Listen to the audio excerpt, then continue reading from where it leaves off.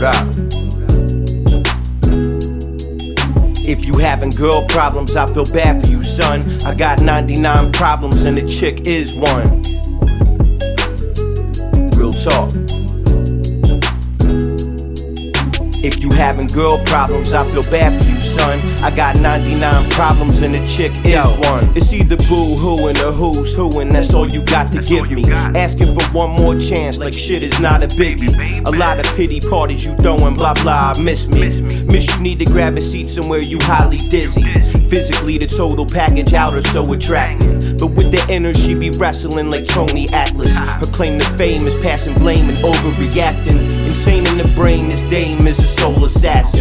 Try to sever ties several times, she ain't listen. I'm not Peter Griffin, why I'm beefing with a chicken? This teaching I'm giving is free, no need for tuition.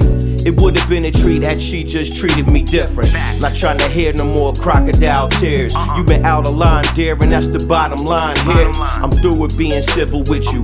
Need more than a single tissue for your issues. Got a whole box of scotch to give you. Speaking of Scotty's on the other line, let me hit you back another time. Nah, I'm just playing, never mind. If you having girl problems, I feel bad for you, son. I got 99 problems and a chick is one. Fuck this shit, I don't get this bitch. She been sneaking around talking slick, making me sick cause she shady. Yeah, this shit's kinda crazy. And the shit of it is that we just had a baby. It kinda seems like a fucked up time to tell me you hate me, but still in all I'm depressed. Just do my best just to make it work, but somehow you make me out to be a big fucking jerk. But bitch, you neglected me and you say I mistreated you because I love you, girl. Here's what I'm prepared to do. We can sit and just talk it out, but you said that it's over through. And I guess that your plans are to take off with my kid too. The stress and the pain of it, my chest so constricted. I swear I wanna just scream or go and jump off a building, but neither accomplished much, so I guess I'll just play the chump. Try to carry on and drag myself up out of this slump. But in the meantime, I hope you know that your soul is a dump.